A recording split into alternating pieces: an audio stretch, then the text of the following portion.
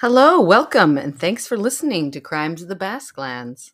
Quick content warning, this podcast details crimes and descriptions of violence that may be disturbing or triggering. It may not be suitable for all listeners. We'll do our best to warn listeners about what to expect before each episode and to include them in our show notes. So enjoy the show. Watch your back, and a trench is gonna get you. Watch your back, and a trench is gonna get you. Watch your back, there's a trench is gonna get you. Watch your back, it's coming from the utility. Gotta wash those red hands. It's the crimes of the Basque Lands. It's the crimes of the Basque Lands. Hi, Douglas. Hi, Julie. How you doing? Good. How are you doing? We're doing great. Thanks. Welcome to Crimes of the Basque Lands. That's us. We have guests today. Yes. Very exciting. Very exciting. Should we introduce our guests? Yes, it's Iñigo. Hey, hi. Thank you for having me. And Ramón. Hey, guys. Thank you for having me. Yes. Hey. And today you're drinking A Tragically. Yeah. Atzalde, yes. Which we've had before. It's from Guetaria. Yeah. And it's quite tasty and very refreshing. It is. Perfect for spring. Yeah, and our friend Ramón was telling us it's probably next to the rocks, right? Yeah, we are thinking now that it's Guetaria, Guetaria is tucked against a rock mountainside. Rocky coast. Yeah, you have to go through some small tunnels on the way there. So that's probably what it is. Makes sense. Very, very atmospheric. I like the description. Well, this is Crimes of the Basque Lands, so we talk about any crimes, any and all crimes that are either in the Basque Country or related to Basque Country in any way whatsoever. Yes, any tenuous link. Very tenuous. Yeah, it could be a Basque person living elsewhere that committed a crime or was the victim of a crime or anything. We're learning about crimes and the Basque Country. Yeah. Our story today is, the title is Montejurra, which you guys will probably have seen in the title. It's the name of a little mountain. Okay. And I actually thought you might know it because it's 3 kilometers from Estella in Estella Navarre. in Navarre. Mm-hmm. Which is where your husband is from, right? Well, he's not from there, but yes, he has family from... oh my God, am I going to try to remember the name of the town? Around there. On the spot, can't remember the name. It's all good. It's all good. But they have a lot of connections to Estella because my husband did live there. This time, Douglas is going to tell me the story. It is. It's me. I'm super excited. And Ramón and Iñigo are going to tell me a story. Indeed. And you guys may be asking yourselves, why guests now, right? And I think, why not? Why not? We're always, I think we're trying to understand a bit more about the Basque Country and how things happen here. As we are not actually from here. Exactly. We've been here from some time, but these guys have been here for longer. For their lives. Indeed. Their whole lives. And I think that kind of context is going to work well in this story because it's very political. Okay. Lots of names, so ask if you're not following. I will. You're I'll there. Probably have a lot of questions. You're there for the listeners. Yeah. Okay. So, the Carlists is one of the big themes of today's story. Mm-hmm. Carlistas, Carlists, and we may ask ourselves who these guys are, right? Mm-hmm. And I think I'm going to just... Well, let me put a bit more context. So the Carlists, that's important for our story. And why did I say Montejurra? Montejurra is this mountain just south of Estella. And it's a place where every year the Carlists gather to remember their dead people in war. So Carlist is a political party. We'll get into it when we'll look a little bit more specifically about who they are now in a little bit. But so they go, they're a group, a party. They're still a political party today. And the Carlist Wars began in the 1830s, so it's quite a long time ago, a long party. And they go up this mountain, and it's a very conservative group, so it's very religious. They're very Christian in general. We're going to see there's complications to the story. It's not so simple.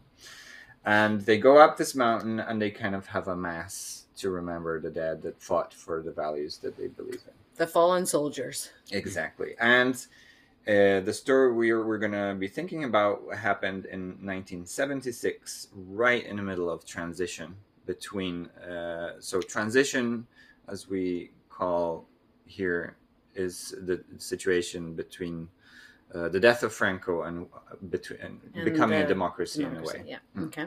So it's right in the middle, and I think it's a great occasion for us to kind of think about the context and what was happening around that. Yeah, for sure. So the first Carlist War was 1833 to 1840. Second Carlist War, 1846 to 49. Then third Carlist War, 1872. It doesn't say a finishing date. I'm not sure if it was very long. 76, right? Yeah, right. Maybe. Yeah. I believe so, yeah. Well done. Well 4 years done. already. Well, these are the three the wars that are known as Carlist Wars. And I just wanted to highlight a bit of the context of who these people are. Why Carlists, right? Not to our extent, but No. End of 18th century, Spain is in turmoil. Finances have gone poorly wrong, and there are uprisings in the streets against the ministers of the king.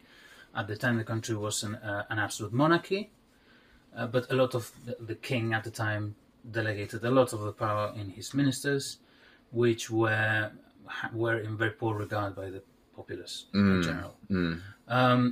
Then, in the context of all this, with the American colonies already starting to shaking up and coming to life and thinking of independence, in comes Napoleon and his armies invading Spain and setting one of Napoleon's brothers, I believe it was, as the king. Jose I would have been, Jose the First. Right. Then, Napoleon loses that war. The first major land defeat, I believe, happens in Spain, in fact, in Bailén. Then in comes the son of last king, which, if I remember correctly, is Carlos the Fourth. Okay, yes. Then his son Fernando the Seventh, Fernando VII, would roll in and would need to... So before that, a constitution had been passed on liberal political thinking grounds, with the key element of it being the modern idea of the constitution, where the nation of Spain is declared as such and made the subject of sovereignty for the country, instead of just the previously existing monarchy, which was absolute by divine right, and the people had nothing to say about it. So Fernando VII, when he comes back into the country, he's faced with the decision of what model of the country does he want to go with, and he opts for absolute monarchy. Okay. At one point, I believe he was deposed and then came back.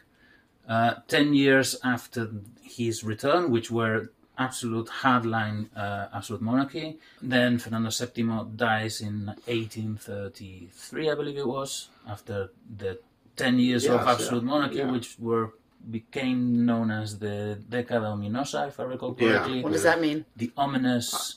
An absolutist decade. Like something really grim and, Okay. Never heard that one. That's Dark interesting. Yes, the dark ages. Can you say it again? What was that? La Década Ominosa. Of course it was... The ominous decade. Of course, Ominous Of course, it was a decade that was dark from the perspective of the liberals, not from the perspective of the absolutists. Yes. Of course, yes. The people that were oppressed Exactly. called it the ominous. The 1% were happy.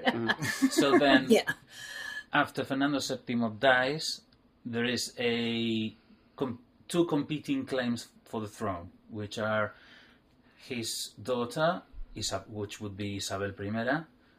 Isabel the First or Elizabeth? Isabel the Second, of course. Yes. Isabel the Second. Sorry about that. And a competing claim from the dead king's brother, Carlos Maria Isidro. Right. In the meantime, it is also important to say that the late king Ferdinand VII, or Fernando VII, had passed a pragmatic sanction, kind of a royal decree, saying that woman could inherit the throne of Spain. My understanding of it is that Spanish royal law, if there's such a thing, accepts queens as rulers, but not the tradition of the family of Bourbon. Exactly. Right, French. So Bourbon. from their origins in France, they had inherited Salic law, which states that no female can be which is more ruling queen. So the pragmatic sanction coming from Ferdinand VII, what it had done is it had abolished the Salic law. Yeah. And then that was the origin of them. Makes it so Spanish tradition has preference over family tradition in that sense. Okay. And therefore, the tradition, the monarchical tradition of Spain, where women could be queens and rule, as opposed to the tradition of the family itself, which didn't accept females or women as rulers, as queens. Right. Yeah. Okay. So they wouldn't be eligible. So whichever of the two sides of you take of this ruling, argument, whether you accept it or reject it, determines which one is, in your eyes, the rightful heir. Exactly. And the Carlists chose Carlos. Hence the name. Hence the name. And they just stuck with that name because whoever descended from Carlos is who they want, even though they're fighting, for Javier and for Sixto and for many kings, the names of which were never Carlos, right? That's true. Yes. Yeah. Some Carlos are not. Some Carlos.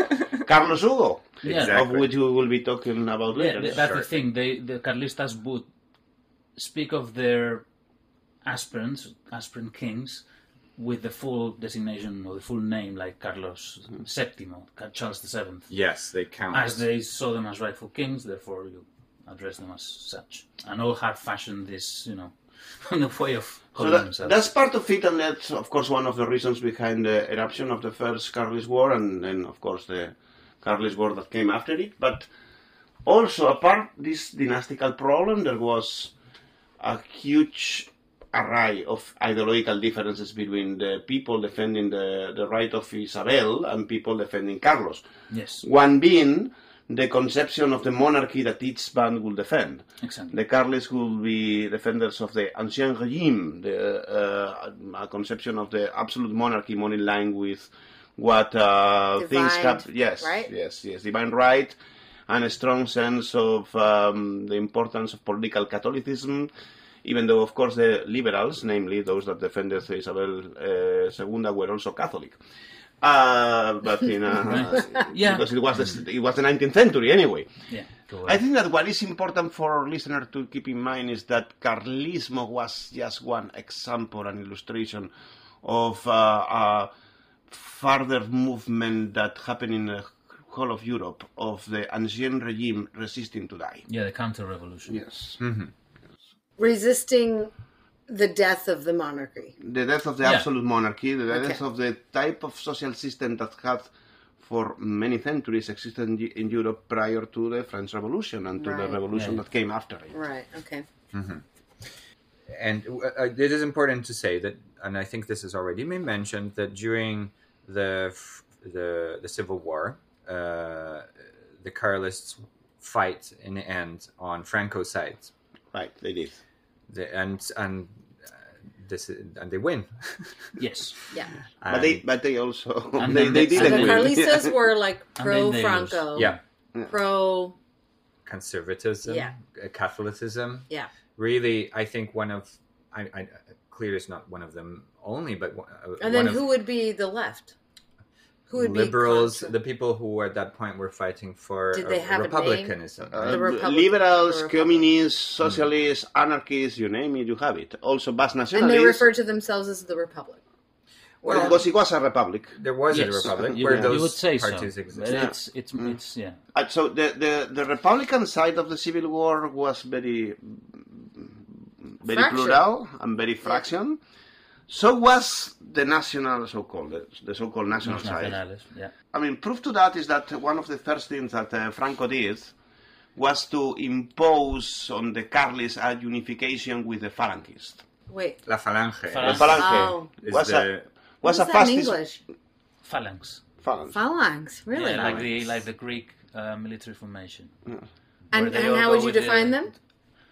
So they were, in a way, sort of much like the Nazi Party in Germany, a nationalist, socialist, in sense, party, meaning focusing a lot more than in socialism itself in a centralized, self-autonomous, country-enclosed economy.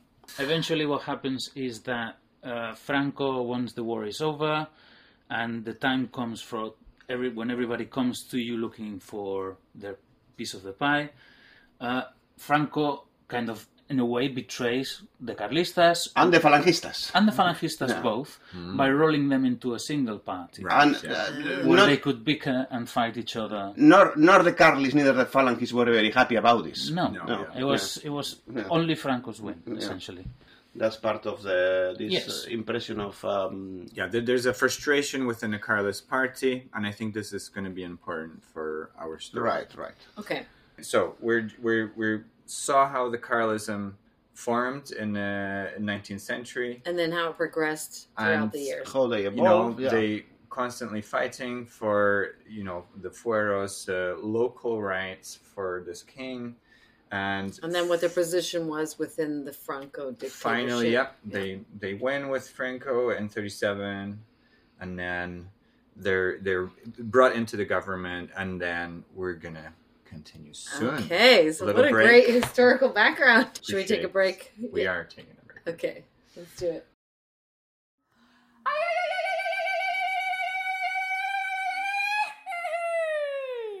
And we're back. Yes. So, we were talking a little bit about the Carlists being brought into the Francoist government after they won the Civil War in 1937. And they were actually included in a government, right? They were actually joined with the Phalangists. We mentioned that as well. They were considered part of the Francoist regime. Okay. And so they had, coming up to our story, they had this commemoration every year where they would commemorate the dead in those 3 wars, perhaps 4, we were saying. Including the Civil War, If you consider to be one of them. The Carlists themselves, we were saying. No, but certainly the tribute that they were paying, and they still pay yearly, to their death in Montejurra includes the Civil War, of course. They include the Civil War, okay. Yeah. It's like the 4th Carlist War, okay. Yeah. At some point, Franco was going to decide who was going to be the king of Spain. Okay. And it's between Juan Carlos and Carlos Hugo Borbón-Parma. And at some point, Franco ruled Juan de Borbón out entirely, because Juan de Borbón and his acolytes were conspiring with the Allies and with the Americans and with the Socialist Party of Spain to form a political bloc in opposition to Franco. And then after that, Carlos Hugo had his great opportunity. There was a certain moment in which Franco seemed to be leaning toward that guy. But after a while, he in the end decided that he was going to be Juan Carlos. In the meanwhile, Juan Carlos, who then would be Juan Carlos I, King of Spain, a young man and a teenager, was Franco's ward. He's a son of a defeated king who then moves to live with the family of the victors, and therefore is kind of captive there. A ward of the state. Yeah. It's captive there. They train him. They send, in the case of Juan Carlos, they put him through schools. Then they send him to the Navy and I believe the Air Force. I don't know. They put the man through quite a bit of military training. They were always very on top of him, of his every statement, every press, anything was tightly controlled by the regime. So it was essentially a captive. So after Franco chooses Juan Carlos as king. Yes. As a successor. Sorry. Yes, and not on this. Also, it needs to be mentioned that Franco choosing Juan Carlos is a deliberate break in the legitimate line of succession the throne, of right? the House of Bourbon. It should have been Juan de Borbón. In a way, The father. Yeah, attack. Well, Yeah, it's a slight to the institution of the monarchy in a way. Okay. And to Juan de Borbón, of course. Franco chooses Juan Carlos, Yes. which makes Carlos Hugo de Bourbon Parma kind of, a free agent now. He's not going to be king. And so he more confidently turns to the left, more liberal.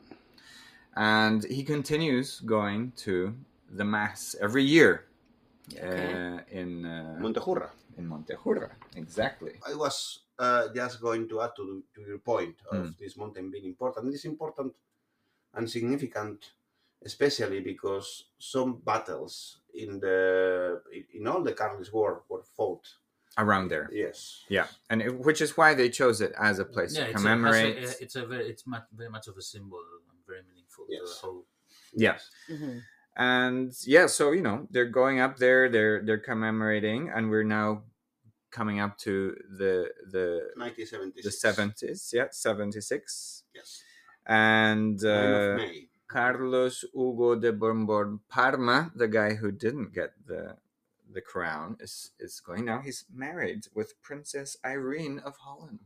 They're going to meet at the monastery of Irache, which is just at the feet of At the base of the mountain.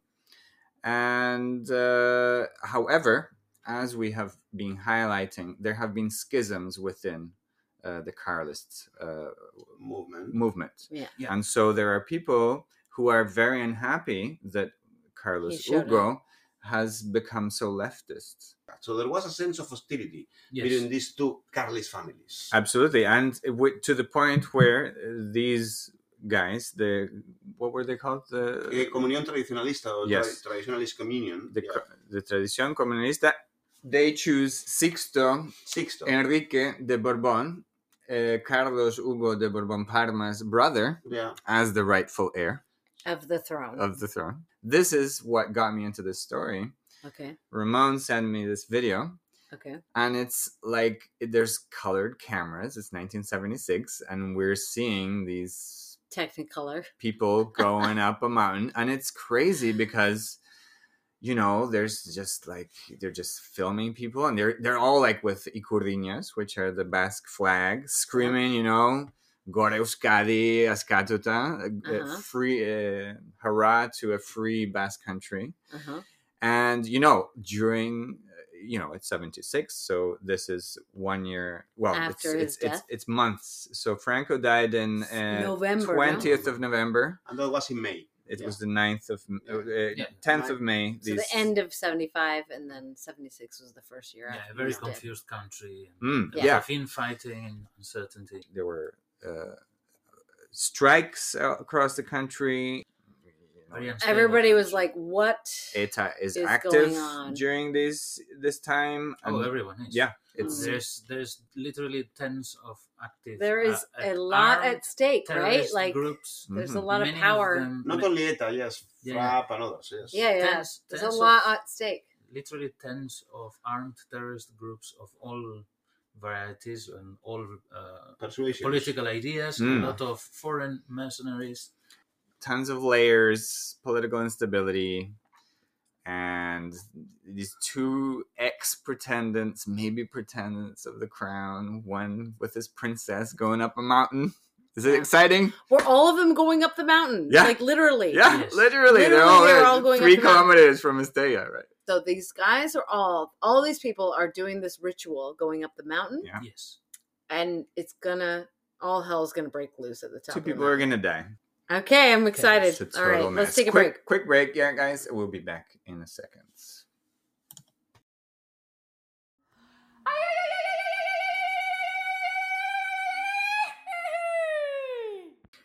Hey, we're back. Yes. And so let's give it a little recap. I need a recap. Right, it's a lot of information. I know, guys. I just wanted to use this first to learn a little bit about Carlism. Yeah. And very interesting. Internal Spanish politics and the place of the Basque Country and a little bit. I thought that was an interesting topic. Yeah. With the excuse of this crime. So we had Franco choose between 2 possible kings. Mm-hmm. He, in the end, didn't choose Carlos Hugo, who is the guy we're going to follow in our story. He's going to go up the mountain. And his brother is going to be going up the mountain, being supported by the kind of radical right-wingers of the Carlists. Okay. All right. And then on the other hand, Franco chose Juan Carlos, who did become king. Yep. He was brought up by Franco in a way. He was a ward of the state. He was a ward of the state, exactly. And so he was kind of, educated toward this. And after Juan Carlos was chosen as king, we see that Carlos Hugo, who had already started, in the 60s, already had contact with Franco, and they had gone up Montejurra together. He eventually became more freed to become perhaps more honest or evolve in his politics, and he became much more liberal, much more asking for freedoms, and he was still going up this mountain. He had a different ideology from Franco. Yeah, and also amongst all those things, we see that this is actually the year, not the exact. Well, it was November 75 that Franco died, and this is May 76. So this is right in the middle of it all, and we didn't quite introduce this very structuredly, but this is why we're covering this. Franco dies on November 20th. There's just all sorts of competing political powers. We're going up the mountain now. It's Montejurra. It's on the 9th of May. What has happened is that Sixto, the right-wing potential Carlists guy, has had a lot of support from the United States. Politically right. So they were backing him. Yeah. They wanted him to be king. Yeah. Well, not exactly. Well, no. They wanted to cause problems in Europe. And Carlos Hugo is going up the mountain, as he's been doing for years. Yeah. Carlos Hugo is with his wife at the monastery of Irache, which is at the base of the mountain. And there's commotion. There's people start throwing things at the more left-leaning Carlistas who are with Carlos Hugo. And it turns out that this Argentinian guy, Rodolfo Eduardo Almiron, is one of the biggest instigators. It's kind of the guy who's directing the kind of let's throw stones. And eventually José Luis Marín García Verde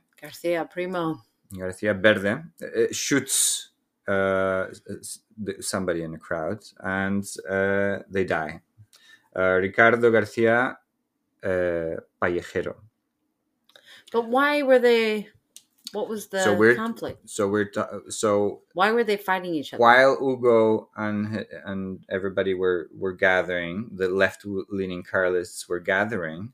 The right-leaning Carlists, they start causing problems, and to the extent where they end up shooting a person in the crowds. This shooting happens. There's a shot heard. You can see the film. The guy is being carried away. I'm not sure you see the actual shot, but you see the guy being carried towards the church and set next to the church, and they're trying to stop his bleeding. Of course, the crowd is clearly asking the police to intervene. Yeah, there's police everywhere. What do they say? Estamos bajo órdenes. We're under order. We're under order to not and they're just intervene. But in the end, they call an ambulance, and everybody decides to go up the mountain anyway. So they all start to go up the mountain anyway, right? Carlos Hugo, his wife, and some priests and everybody, ton of people. And when we see these images, it's ridiculous. It's like what is a medium-sized mountain, right? But it's a mountain. It's kind of and it's got quite a steep slope. But these people have to work.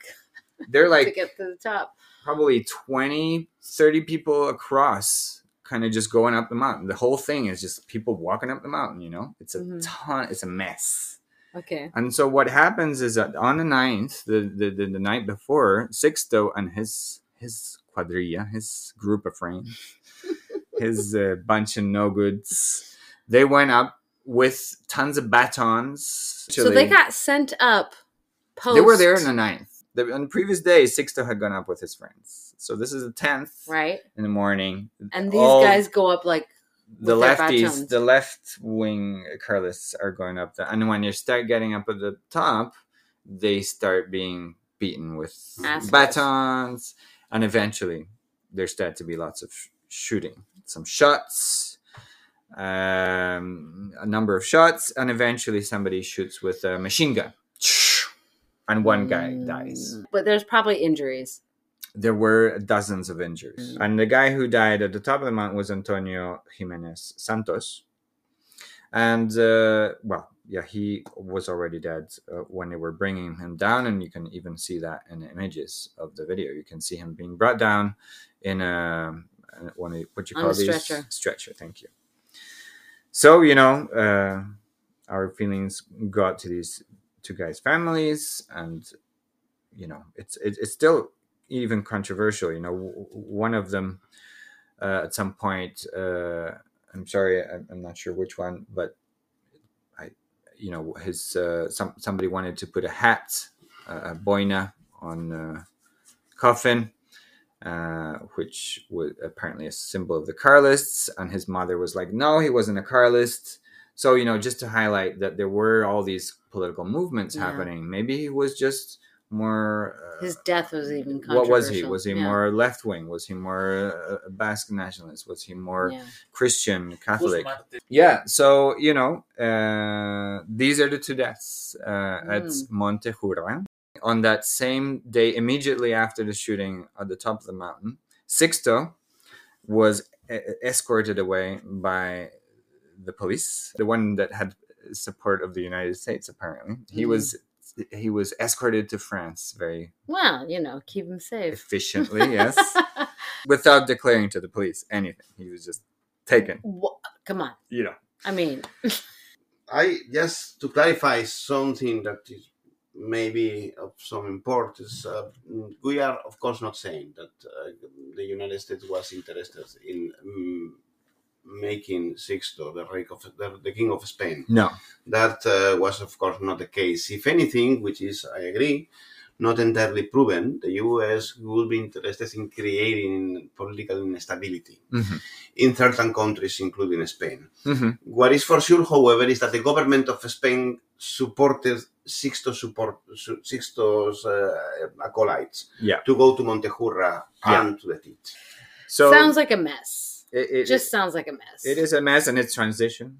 Although the police initially did nothing, they eventually do take people into custody.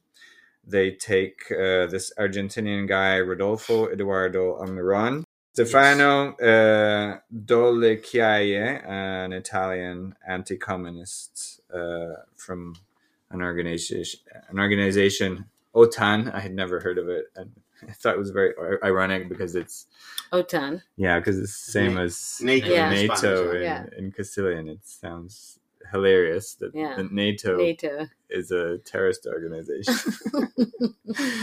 And then there's José Luis Marín García Verde, then José Arturo Márquez de Prado, and Francisco Carreras García Mauriño. All these guys were taken into custody, and eventually only the last three, José Luis, José Arturo, and Francisco Carreras, were deemed to be, more responsible for those two deaths. And there was a law of amnesty, which just excused everybody.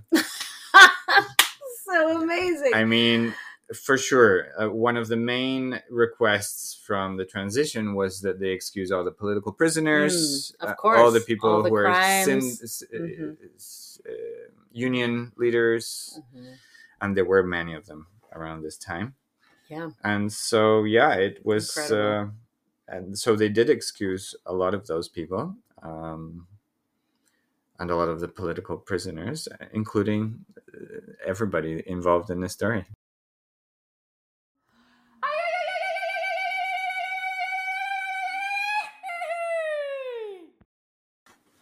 So, that's the end of the story. So we, we got to the top of the mountain. Carlos Sixto had been hiding with the far right of the Carlists on the top of the mountain to cause problems, to cause chaos and mayhem. Yeah. And Carlos Hugo went up at the bottom in the monastery. One person was shot. He was taken to hospital. When they got to the top, there was a lot of mayhem. Somebody, in the end of the day, who was this guy? If you think about it, Mm-hmm. the operation was designed so they caused chaos at both ends. Yeah. So people had nowhere to go. If you see the footage, you see There's a lot people of mayhem. completely confused, just standing around, others running upwards, others running downwards, people carrying others. It's Not sure absolute what's chaos. going on, yeah. And in the end, It could have been much worse, is what I always think. Jose Luis Marin Garcia Verde, who was an ex-military guy, or it says military, so I'm not sure if he was ex or current, but he was implicated in the shooting of both of them, actually. Even though there was all these foreign mercenaries, the Italians, the Argentinians, in the end, that was it. And they were, because of that law, they were all excused. So that was the end of this. I just want to recognize that in 2018, Podemos and Compromís wanted to cancel the amnesty. Those are two political parties. Yeah. And they wanted to cancel the amnesty, and PSOE, PP, and Ciudadanos were against it. Other political parties. Yeah. And also the Carlists, I forget which year exactly, but they accused the king, Juan Carlos, the first king, the one that's currently considered the ex-king. They accused him personally of orchestrating this, and they came out, and so it's a mess, right? But did they? We learned they accused, and them, what has and come nothing. of that? Well, just nothing. They just accused them. Sure. So it's mostly an episode about learning about the Carlists, because every article you read about anywhere, the Spanish history or Basque history, the Carlists are so important. So we learned a lot about them today, I think, even if it was a little bit confusing.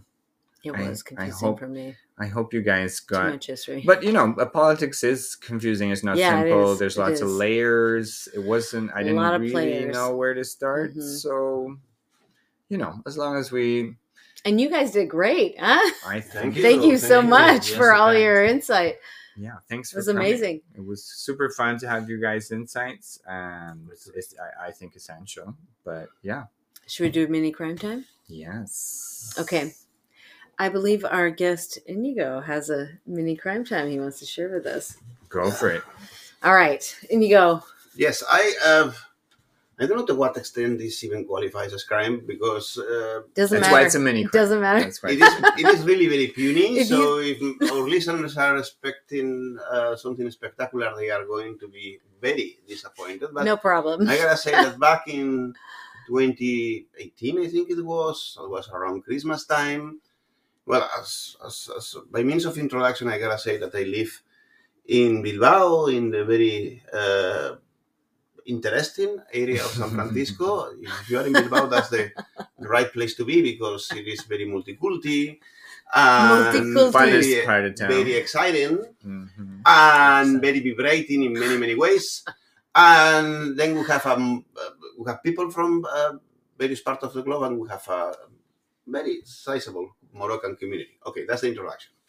Now, I'm not blaming anybody here, because the only person to be blamed of what this crime that I'm going to describe is me myself. So I was returning home from a night out, and then this effect that alcohol has many times of relativism, lowering down your level of alertness and everything. So I was approaching home And then there was this guy, and then he approaches me and he started speaking in French, which of course I could not be able to understand. And then I said, no, it's going to be Spanish or English, one of the two, you decide.